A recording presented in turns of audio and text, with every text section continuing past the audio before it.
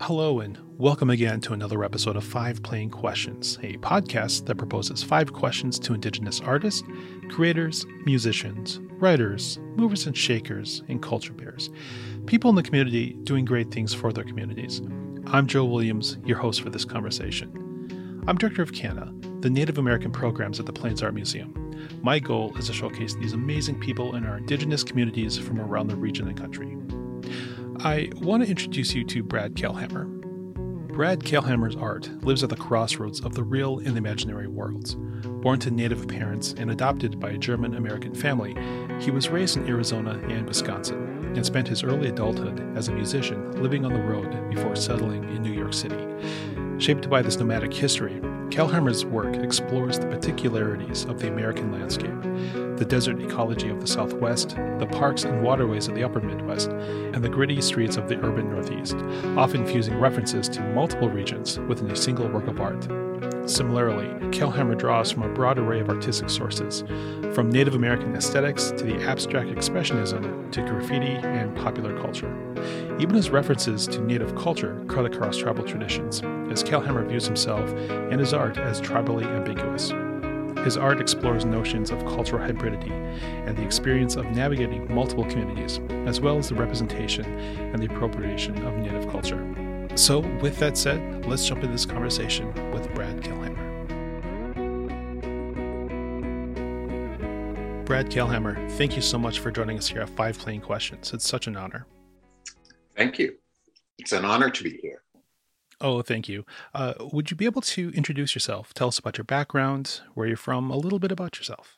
So my name is Brad Kailhamer. I'm an artist currently splitting my time between New York City and Mesa, Arizona. Currently, I'm talking to you from Mesa as I've stayed on a bit, extended my trip here or my time here to accommodate 2 shows that I have just opened here at the first one is Swap Meet at the Scottsdale Contemporary Art Museum in Phoenix, here in Phoenix.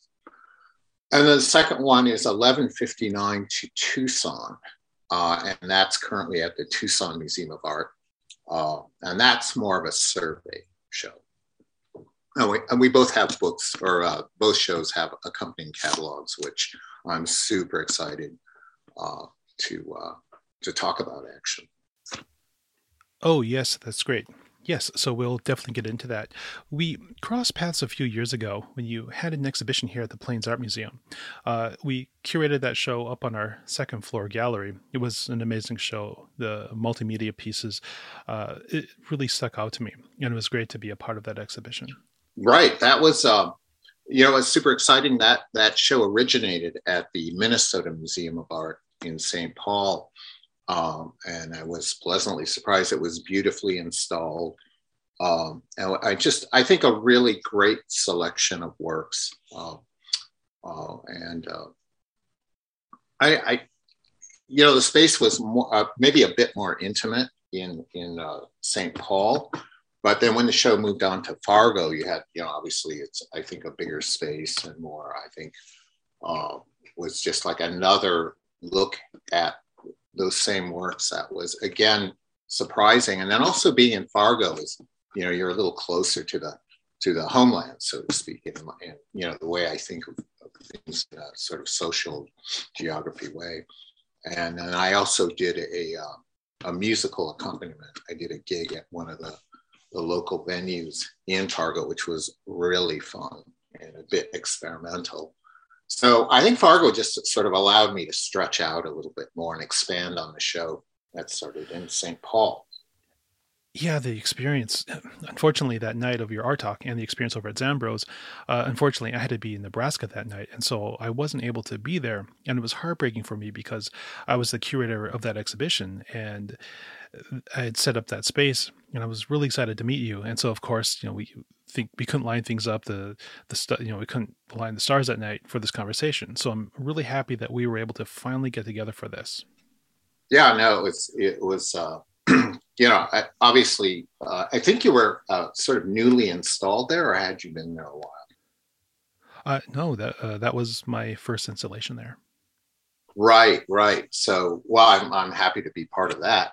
experience for you. So it was, but overall, it was just great to be up in that, Midwestern central kind of thing. And I getting back to my origins, I was born in Tucson, Arizona.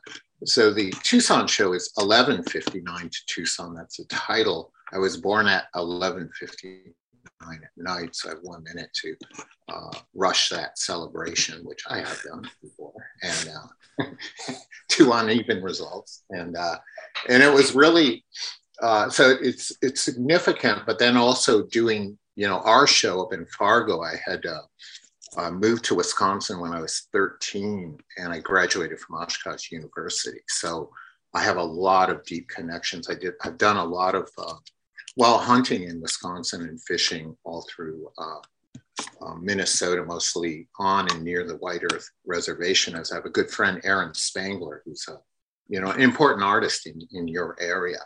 So I have also a lot of connections, from the Sonoran Desert to Minnesota and the upper Midwest. And so you went to school in Wisconsin, and then there had been a career and some time in New York City afterwards. Correct. So formative years were in Tucson from 0 to 13, and 13 to, I think I was 25. I just turned 25, and I loaded up my little pickup truck. Before that, I had graduated, and I was playing in a number of road bands up and down the Fox Valley as a guitar player, and sort of like country roadhouse type band. So I loaded up a guitar and an amplifier and some clothes and moved out to New York City. I had $1,000 in my pocket from gig money, and the truck broke down in Connecticut. And then I took a train down to New York City, and a somewhat distant family friend looked at my portfolio. I had a little, commercial portfolio of some sort. And he said, well, the work's here in New York City. So in a sense, I'm still on my way to Boston. That's where we were going to end up, my friend and I, because we looked at a map, and we noticed that we could handle Milwaukee, and Boston seemed to be about the same area. So New York wasn't actually in our plans. And then things just really sort of took off in the sort of random way that a city like New York can allow. So thinking back to those days and currently, can you talk about your biggest influences? Well, yes. There's been a few. I've been extremely fortunate in my life to have met some very key people in New York City, and also the Midwest and the Southwest. But that came much later in my trips back. The first key person I would say would be Art Spiegelman. I had got a job at Topps Chewing Gum, which at that time, they did that sort of confectionery Bazooka Joe, and then moved on to Garbage Pail Kids and baseball cards and things like that. And I was working at an entry-level job, and somehow I caught Art Spiegelman's attention, and Artie came over and asked if I would join them in the new product development, which I was like, sure, not knowing even what that was. And it turns out I quickly became a somewhat of a design or art director, and started employing all the underground cartoonists who were coming out to Topps, because we paid ready quickly, and that suited that underground cartoon community at the time. And Artie was also doing Raw Magazine, which was a very influential graphics magazine. I think that started, would have been around 82, 83. And he would come out and show me covers and misprinted things, and just sort of color shifts and these misprints that reminded me a lot of German Expressionist prints, which I had seen a lot of in Milwaukee, at the Milwaukee Art Museum, as I have a collection. But Artie was really identifying artists that were taking that and then sort of brutally affixing it to the downtown culture that was happening at the time, which was punk. And this was very exciting for me, as my drawing style always kind of, I draw a lot. Drawing is really central to my practice. And I would love that kind of immediacy that the cartoonists were bringing to this older form. And then Artie was collecting all this in Raw magazine. At the same time, he was bringing out Mouse. At the time he was working on it, was in a loose leaf folder, and he would flip through the pages in 8.5 by 11. And it was just exciting to see, the origins of that, the super important graphic novel. And he was also quite, like a brilliant person, really. And he would give me rides back into New York. I lived downtown in the Lower East Side. He lived in Soho. And so I learned quite a bit from him on these rides down the BQE, and we get stuck in traffic, and then he'd just go off about, everything. And it was a very exciting time.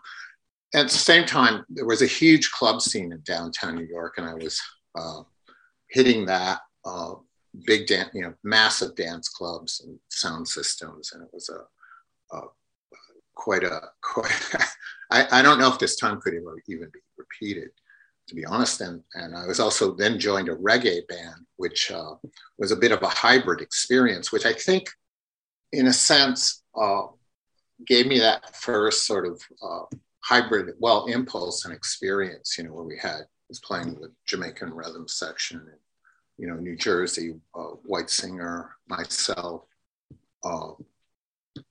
and a few other people that were coming in and out. We played these clubs, Danceteria and CBGBs.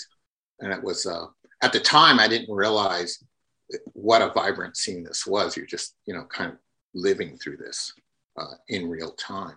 It was very exciting.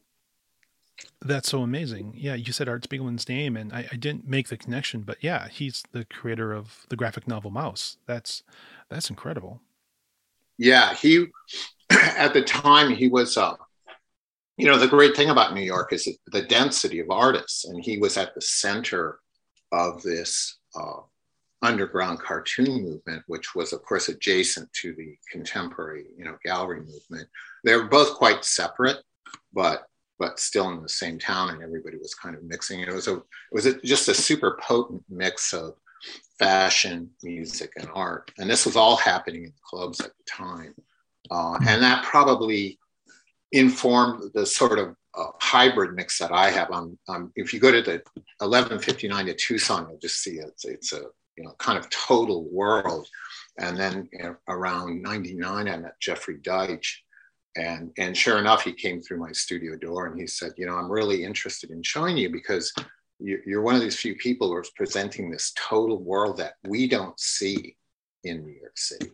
I was coming in with a very Western point of view. I was already doing trips, to Wyoming, Montana, obviously the Midwest and then the Southwest, and then bringing back that kind of history, combining it with that downtown grit.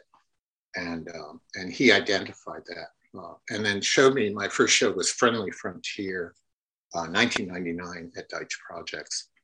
And he he brought both myself and a number of, Kehinde Wiley, I remember his first show, and, we all came up in that sort of same class, but also extremely exciting.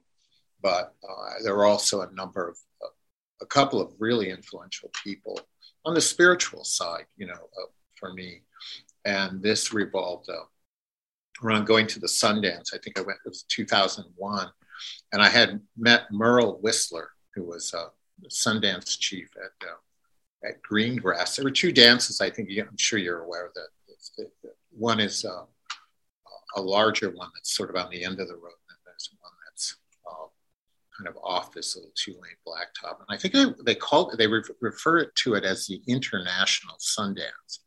But it wasn't a big, and it wasn't that international. There was maybe a stray German or Japanese person, kind of on the outside circle. But I had met Merle Whistler purely by random accident at a opening at Bronwyn Keenan Gallery in New York City, downtown on Crosby Street. And it was just odd. He was like you just looked at him, he had that whole kind of Lakota biker kind of thing. He was also, biked and he invited me to the Sundance. I didn't realize he was an intercessor chief or he had an altar. And so he was at that time running that dance. And then we talked on and off throughout that time. And he was just super influential. It was the first time, it was an awakening really for me. And then a couple of his people who were working the dance, that particular one, would pull me aside. And they were all like Fifth Army guys, right? They even had the patches tattooed on there. And they said, we're here for people like you, urban sort of lost bird types. And we're coming, we're as a kind of a re-education camp, so to speak. We're not coming into this. And they're making themselves available and, that very specific knowledge. And then later, Merle moved on. And I think the next person to take it was Francis Yellow, who actually I think lives in Minneapolis. And so he was the second person. And he also had a real, a religious training, a very broad training. It was really surprising to hear him, the comparative kind of religious studies he must have taken. I don't know for sure, but that's who I wanted to mention. It would be Merle Whistler and Francis Yellow, who really filled in this kind of void in my, because obviously I had the art life was up and running and really going, full on. And then that spiritual component, that super important aspect, that kind of gave me the why, and why am I doing this and what am I talking about on a much deeper level. And at the same time, I was also looking at ledger drawings, and through these encounters, it sort of gave life to some of the moments, the events in ledger drawings, and people fully understand them. So, and to this day, I'm still, going back to that sort of well of knowledge. Wow. Yeah. So can you talk about your career, college and post-college? Well, that would be a quick conversation because I don't, I went to Oshkosh. I mean, I have a bachelor's, a BA, right? And I never really went on to, I didn't come from a background. I mean, I come from a very sort of, what commonly would be as a blue collar, working class family. And so art, higher education wasn't really in the cards, but I did something. So instead I just took it right to the streets and I thought, well, I'll go to New York City and that will, teach me, and learn through people like Artie and Jeffrey Deitch and Francesca von Habsburg, Kent Logan, who I just saw here. And now I've just been very lucky that people have sort of taken me under their wing at various points. Papo Colo and Jeanette Ingerman at Exeter. I started showing there early 90s with some frequency. And I've just been lucky that way. I think I have a very acute sense of curiosity and maybe a good sense of timing, being in a specific social situation and making myself available, I think is really the key. And I think that leads us into the question about opportunities, either how you have sought opportunities or how they've presented themselves to you over the years.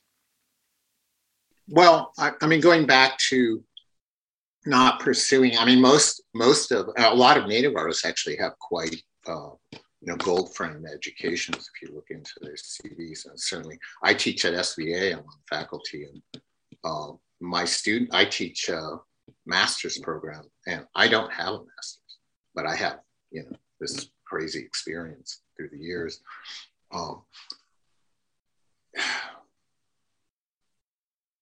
I just, it was always a kind of a self-learner kind of attitude I've had. So,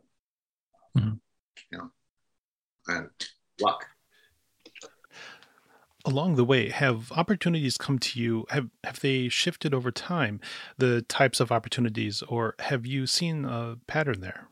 Well, I mean, it's a kind of suggests that I had the luxury of choice, and I really didn't because, I'm coming out of a very blue collar. There's no money, there's no stipend, there's no grandparents who are going to, take me through, you know, Columbia or NYU.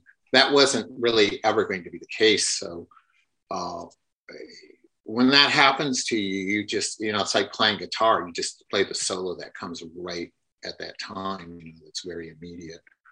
And I probably, going all the way through like Tops Chewing Gum and meeting Artie and then meeting Jeffrey and just recognizing that they were just bigger stages.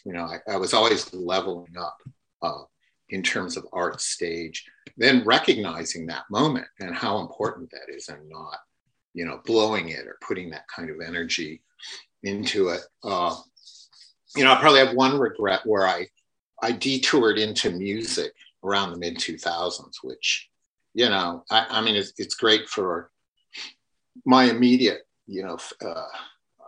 soul hunger, but it's, in terms of, the art world, there's expectations that you keep producing show through show. And that can create a pressure, which I just ignored at that time because I just thought, maybe through misplaced confidence, I could always come back and, recover it. But that's not always the case. Oh, so that being said, what would you say to the 18 or 22-year-old listening to this conversation? Well, I would say just be curious. And, I often tell people I'm not really so much in the art game. I'm in the passion business. You have to be extremely passionate to do what I do and remain consistent and not necessarily upbeat all the time, because you're going to have super bad days at times, but just dedicated, and focused. And so I would say to any young person, and it doesn't even have to be art, it could be just anything that you're passionate about, just pursue that and keep building on your experience, which is what I did. There wasn't, maybe that's kind of that lack of more formal education. I just made the most of each day. And somehow it's worked out. I mean, obviously there's ups and downs and, everything. That's what life is, it's kind of a journey in that sense. So let's talk about right now. Can you talk about what's happening right now? You had mentioned that you had 2 exhibitions happening. Can you let the listener know about this? Well, yeah, I mean, Arizona. So I have two fairly major shows up here, solo shows. Again, as I mentioned before, the Scottsdale Contemporary Museum show called Swap Meet, which is literally based on a swap meet just a mile down the road. I live between Mesa and Apache Junction. And Apache Junction is one of these sort of more, fringe communities out, tucked right up under the Superstition Mountains, which is an absolutely amazing place to hike. I try and get out there almost every day, if I'm not painting or sketching or whatever, hiking. And it creates a swap meet here is a kind of random dusty experience. It's one of these dirt lots, and I bought an old trailer and kept it on one of the swap meet lots, and we finally towed it into the gallery, and then I filled it with a number. I imagine it's kind of a headquarters actually for my work as a kind of studio on wheels. I do this a lot. I do a lot of residencies, both self-made and more formal. So this trailer occupies a gallery. It's quite large. It's 30 feet, and it's an old thing. It's this bit of like a container, like a cadaver, like a sort of look back, look forward kind of thing. And the inspiration is I was doing a show in Gallup, small storefront show, run by, I think his name is Orlando, I can't remember, Navajo. And he curated me in it. And it was just great. I always like this kind of these fringe reservation towns, like Gallup, because of the tensions, and they really personify. It's not a conceptualization of the tensions. You feel them; they're very real, and that's where I think I like making my art. it's all in this kind of fringe, and that sort of gives it the bite. It's a little bit that edge. So on the way to Gallup, you look out in that vast horizon in the sky, and you see these house trailers with maybe a wisp of smoke, and all the accoutrements on the yard, and you wonder who lives there. And so it's that story, it's that wonderment, which then I thought would bring back into the gallery through objects, whether you're buying old tools, beat up objects and things like that, and then assigning a kind of personification on myself being adopted. So it's this exchange of objects and tools, much like people. And you're figuring out your origins, and you don't know, and then there's this constant swap meet market. Now it's part of the conversation, like the intersectionality. So, but I think it's good to then bring that, as I'm an object maker, I have to bring it into the object world to make it more understandable, both to me and I think the audience. And I think in that sense, the show's very successful. Has a giant dream catcher, the first one I ever did, and which comes from SF MoMA. And then I made a collection of what I call zombie botanicals, which are bits and pieces of desert refuse I pick up and I glue them together. And the book is quite good. I did some extensive interviews with Gerald McMaster. He contributed, I think, quite a thorough essay on these issues. And Gerald's really an expert. He's an amazing. I've known him for years. Eva Mybal Davis contributes a very sharp essay from a Mexican, south of the border sort of point of view, sort of interchangeable. Nogales is just not far from me, so her essay also,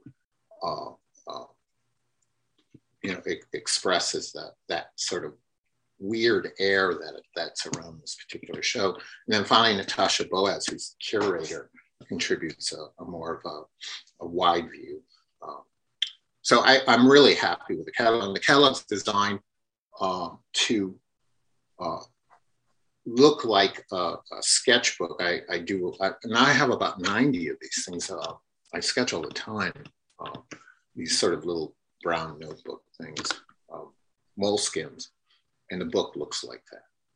Mm-hmm. So we have a Mexican publisher, Teramoto. I think they've done a great job.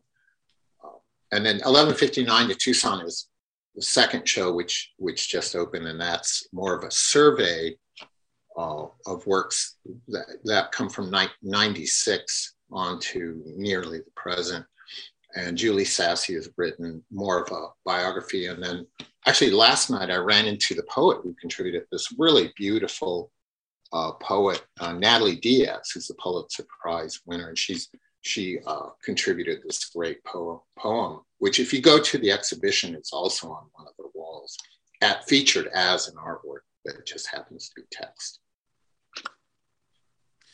I'll post links to these exhibitions so people can know. So yes, so there will be dates and they will know where to go. You also have something that's coming up in New York City on May 12th.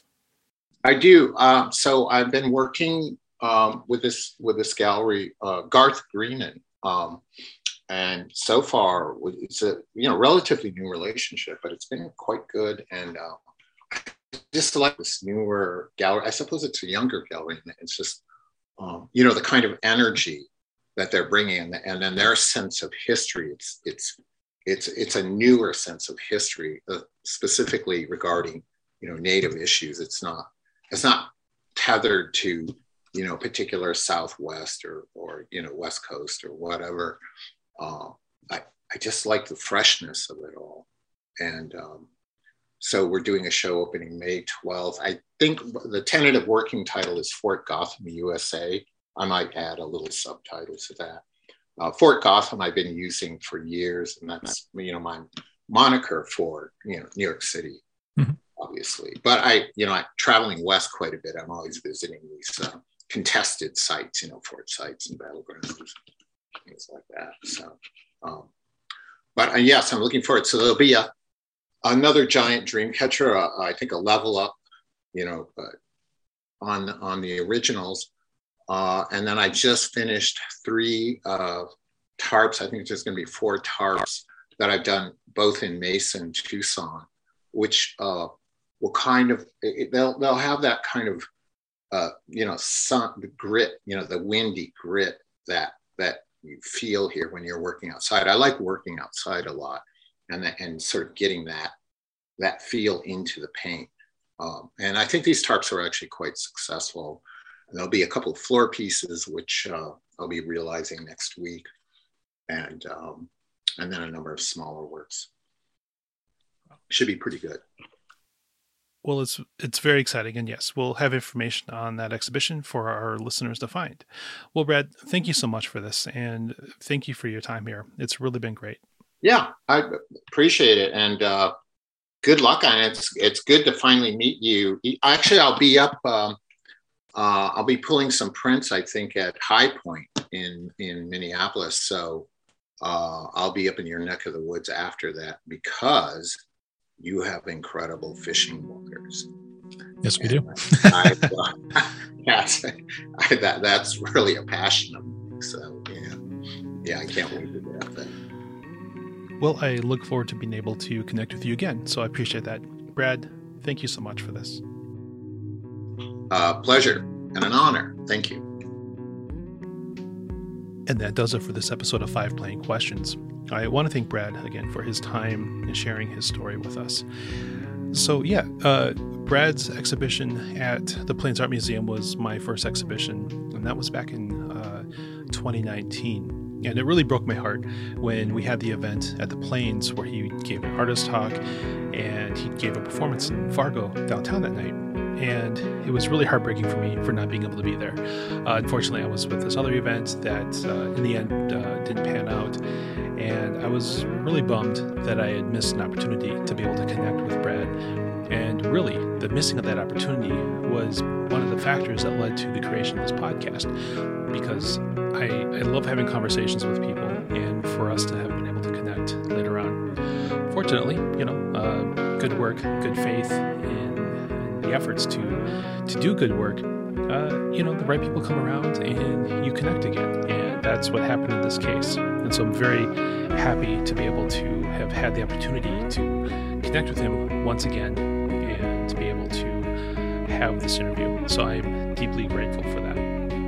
Now with Brad, there's 3 things that are coming up, 2 that are happening right now. There's Swap Meet at the Scottsdale Contemporary Art Museum, and that goes through October 9th. So if you're in the area, you got to check that out.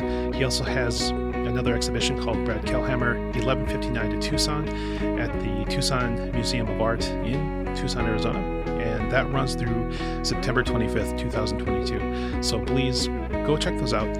There are links in the show notes to those 2 exhibitions. And starting on May 12th of 2022, in New York City at the Garth Green Gallery, there's an exhibition, the Brad Kellhammer, Fort Gotham, USA. And again, there are show notes and the links to go check those out. If you're in those areas, I really urge you to go see Brad's work. It's such an experience that you shouldn't miss it. And I hope that when I'm in those areas coming up later this year, I'll be able to check those out too. So it was such an honor and a privilege to be able to connect with Brad and to experience his work in the way that I did. So Brad, thank you. I also want to thank you for joining us and spending your time listening to what I feel is a very important story and perspective from our community. So please, join us next week as we speak with another incredible person. I'm Joe Williams. You can find me on CANAA, that's CANAA, Creativity Among Native American Artists, on Facebook, Instagram, Twitter, across social media, and at the plainsart.org website. There you can see our programming, our past videos, and these podcasts. And also, if you have a suggestion for someone for me to interview, please find me on social media and message me. I'd really like to hear from you. All right, well, that's it. We will see you next time. This has been an 11 Warrior Arts production.